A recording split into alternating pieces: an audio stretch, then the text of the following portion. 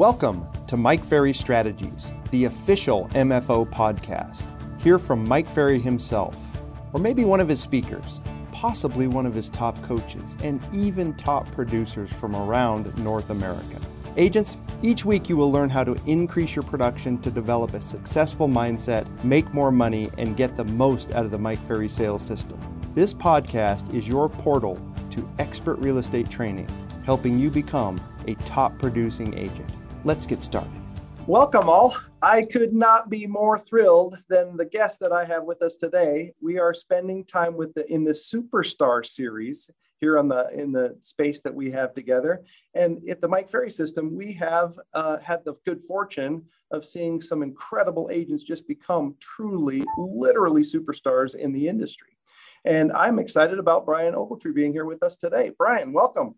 Thank you, Tony. Thank you for the opportunity.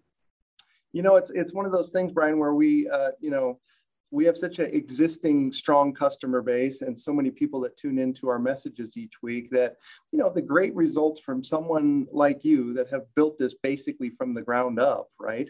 Tell everybody a little bit who you are, where you work, where your marketplace is. So I'm Brian Ogletree. I'm from Dayton, Ohio. So it's not small, but Midwest town. So small price point. But I've born and raised here. I have a small team. I have a buyer's agent, a listing coordinator, and a transaction coordinator, and that's about the extent of it. Wow! So you're in the Dayton, Ohio area now. How big of an area do you cover? What's the population there now? So we've got about 500,000 people in our MLS, and about 4,000 agents service 500,000 people. Okay, so about 4,000 agents. So typically, quite a few agents for the populations there. And how many transactions take place in the marketplace there every year? So I think last year we had 16,000 transactions. Okay, yeah. And your projected transaction count for this year is going to be 170.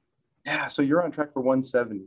Yes. And one thing I know about you is, like many of our great superstar Mike Ferry agents, you weren't born into this thing with a silver spoon in your mouth in real estate, were you? No, far from it. Yeah. So what's the average sales price there in town? So for us, it's $180,000. $180,000, yep. Right? So your average commission is $5,400. Yeah. So it's not like one of these places either where you're on East or West Coast where you have these, $30,000 and $40,000 commissions either. No. Now I've been very fortunate, and my coach has really been pushing me to emphasize on the higher end. So while our average is about 180,000, and that check is about 5,400 as of right now. That was my average last year, but this year we're tracking a lot higher. So, tell me a little more about that. So you made a decision in a just a modest, it's in the middle part of the country, right? Sure. Modest space, $180,000 sales price. You made a decision to press your commissions up. What are you doing about that? So when we take a new listing, we always emphasize the bigger side of it. And what I mean by that is if we take something higher end for us is 400 plus, which that's probably the average or low average for some other agents. Right. But we spend a lot more time prospecting, doing just listed, just solds.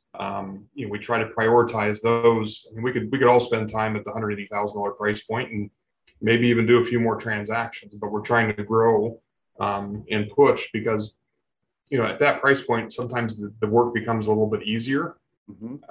And by that, I mean, those people typically have their stuff together a little more. So sometimes the work becomes a little bit easier. Yeah. So you have you'll take a $180,000 listing. Is that what I'm Sure. hearing? But Absolutely. then when you get a house that's 400,000, you'll make a few more just listed, just sold calls. Absolutely. Absolutely. Okay. We try to get that business to replace itself as it comes out. So a little more intentional in your approach, and then there's some activities behind it. And have you noticed that your average price has been pushing up? It has.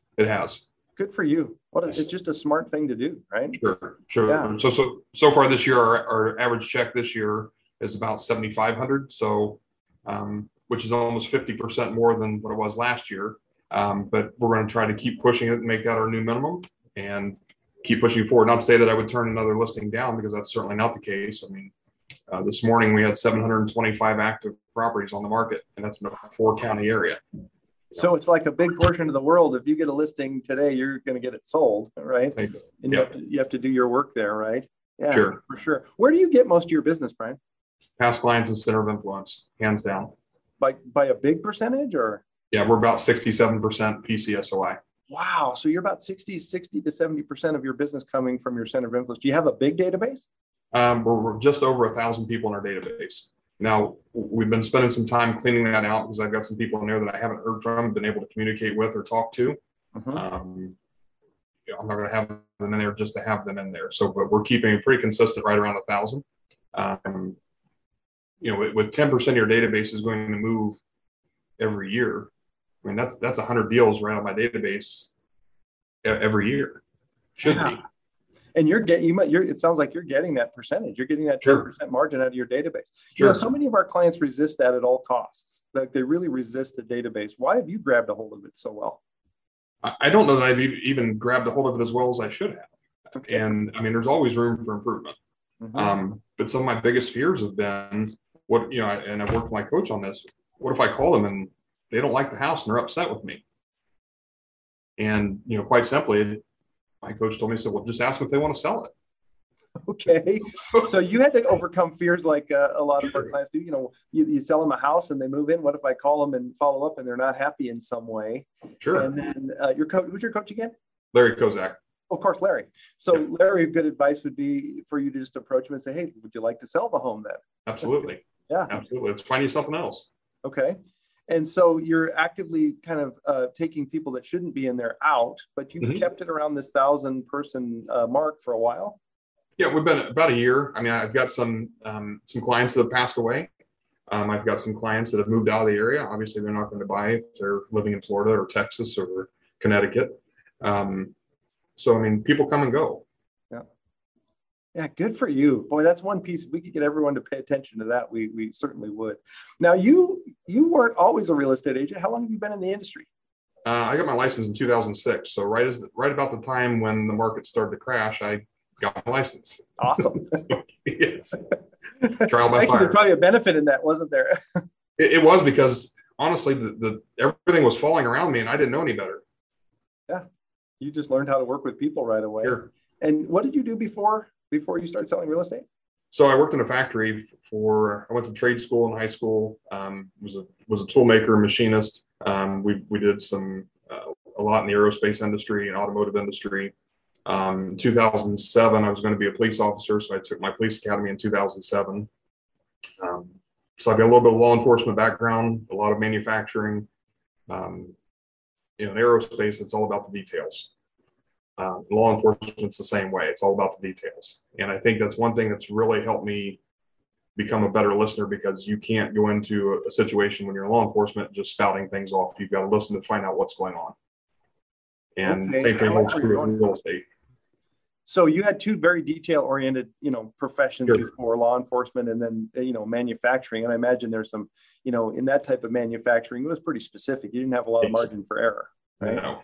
And then you're saying that helped you become a better listener in the real estate world. Absolutely. Tell me a little more how that translates. In the manufacturing, it was funny when I first started. One of the old guys that was teaching me, and I say old, I mean at the time I was 22 and he was 65. Right. And we were paid piecework. Not unlike real estate, you get paid for every house you sell, but in manufacturing, we got paid for every part that we produced. And it was very high production. We would run 900 pieces a night, and I couldn't figure it out. I couldn't make my money. And I went to my senior and I said, listen, I can't do this. I can't make my money. And he said, learn how to do the job right and the money will come. Just very candidly, very, plain. And that holds true today. It holds true with real estate. If you learn how to do the job right, you take care of the client, the money will come. So, wow. It's such a straightforward, you're so straightforward about it, which I just love. But then it's such a profound thing that you're saying is that if you just learn how to do our job right, sure, the money will come. And how'd you go about in the Mike Ferry system? How'd you go about learning to do the job right? Well, I got this little script book here on my desk. Yeah. Okay. So, but honestly, we started with the scripts. We started with role play and practice. We implemented that, and then we started connecting the dots between the more intense my practice become, the better the results. And then as you start to get higher and higher, complacency sometimes builds because, oh, look what I'm doing now versus where I was 10 years ago. Now I'm trying to look forward to how do I get to, the proverbial next level? What's the next level? How do I get there? So, but the funny thing is, it's still skills. Sorry about that. Yeah. Yeah, it's still skills. It's still practice. It's still role play. It's still talk to more people. Well, I shouldn't have even, I know who your coach Larry was when I saw that, because he has that sign behind him all the time that just directs back to talk to more people, and pretty straight ahead there too, but it is so true. The funny thing about that is a mastermind call. Everybody was kind of complaining about their business when COVID hit, and the business was tanking, and I just grabbed a scrap MLS sheet, and on the backside I wrote talk to more people, and I held it up for our Zoom meeting for our mastermind call, and that's been on my board for probably 2 or 3 years now. Just right. Basic. And yeah, in fact, we've heard Mike just recently publicly announced saying, the shortage of inventory in this current environment has a lot to do with us real estate agents, because we don't flat talk to enough people. So not enough people know what the opportunities are out there today in the world, right? Well, Tony, you taught me this. I went to a prospecting clinic you and Mitch put on in Vegas some year ago. And you had told us that the first 10 contacts you make, pay your bills, pay your business bills. Second 10 contacts, pay your office bills, or your bills, I'm sorry. And then the third set of 10 contacts, pay for your dreams. And that holds true. Yeah, it's so true. And most people usually quit if they do any prospecting at all, way early in that 10, 10, and 10, right? Sure. Yeah. Yeah. So what are you working on now? Like what do you having anything that really you're challenged against, or you've run up against that you're really having to put your back into it to make a change in your business right now? So as you hit maximum efficiency, I think every agent can only do so many deals personally. And then you branch off, and your team members are handling certain amount of transactions, and, they reach their maximum efficiency. So keeping them trained, keeping them retained, keeping them engaged in the goals, and then bringing somebody else in without offending the other ones. That's really what we're working on right now. Okay. And so to describe it for all of us, what's your team look like today? So I have a listing coordinator and a transaction coordinator. So they're my, 9 to 5, Monday through Friday. And they handle, the listing coordinator handles all the listings from ordering photography, marketing, that type of thing. Transaction coordinator makes sure we hit all of our dates. We stay on our tasks. Then I have a buyer's agent, and I only have one. And last year we did 141 deals with myself and a buyer's agent. Wow. And yes. So to get to 175, we're looking to add a second buyer's agent before July. But trying to make sure that I don't want to say comfortable, but it's tough, because when you add another buyer's agent, they feel like the first one feels like they're having something taken away from them. But the reality is there's so much business out there. Even if we were the only 2 agents in the whole marketplace, we couldn't handle it. Wow. So this is great. So just the 2 of you do 141 transactions basically with some support staff. And then Correct. You recognize we need to expand some more. And sure. you've got on this goal sheet to bring in another buyer's agent, and you're trying to make sure to have that retention there, and they have the training and the expectations are set, right? Sure. Many of us didn't start this business planning on being big leaders, did we? No. Right. That's been a difficult thing to do, but it's it comes with experience. It comes with time in the business. I look back when I first got started, when I first joined coaching, I was doing 38 deals a year. Mm-hmm. So, and now here you are, and you've got staff that you're responsible for, and sure, not just them, but their families too. Their paychecks feed their families. Yeah. Pays their house payment, pays their car payments. Mm-hmm. So you're looking to expand on the buyer side, open that up a little bit more, because you realize you've got more leads than a single buyer's agent could handle. Is there anywhere else that you're trying to get listing business right now that you maybe haven't been? So we really started this year. In the last probably 4 to 5 months, we started adding more probate. Okay. And I was really surprised at how many probate attorneys don't have real estate agents they work with on a regular basis. You're kidding. And we picked up 2 new probate attorneys, and they're literally sending us everything. So even if it's just as simple as going out and doing a property evaluation, which kind of gives us the first crack to look at the house, what's coming on the market. Who knows? Maybe we have a buyer for it, or it turns into a listing for us. Wow. So you've started to expand into the probate world a little bit. And the first thing you noticed right away is how few of them had an actual real estate agent that they relied on. Sure. Wow. Yeah. There's an open end to the listing side of things. There's probably more attorneys in my marketplace than there are real estate agents. Okay. That might not be too far anywhere right now, probably, right? Yeah. Yeah. When you build that business, that table of business, and you have the legs on the table. Now, probate's not going to take care of everything, but it's another leg on the table. So when expireds dry up in the summertime because nobody's taking their house off the market, then probate keeps the table from tipping over. It's so great to find that balance, which so few agents have. Is you've seen it, one-sided, one path to their inventory, one path to their listings, and if that path gets a little bit off in any way, then here we are. We have no listings, right? Sure. Yeah. So if you had some advice, this is one thing when we get to the superstar status, first of all, you have to think about the number of agents that are on track for 170 transactions in a given year gets to a really small number.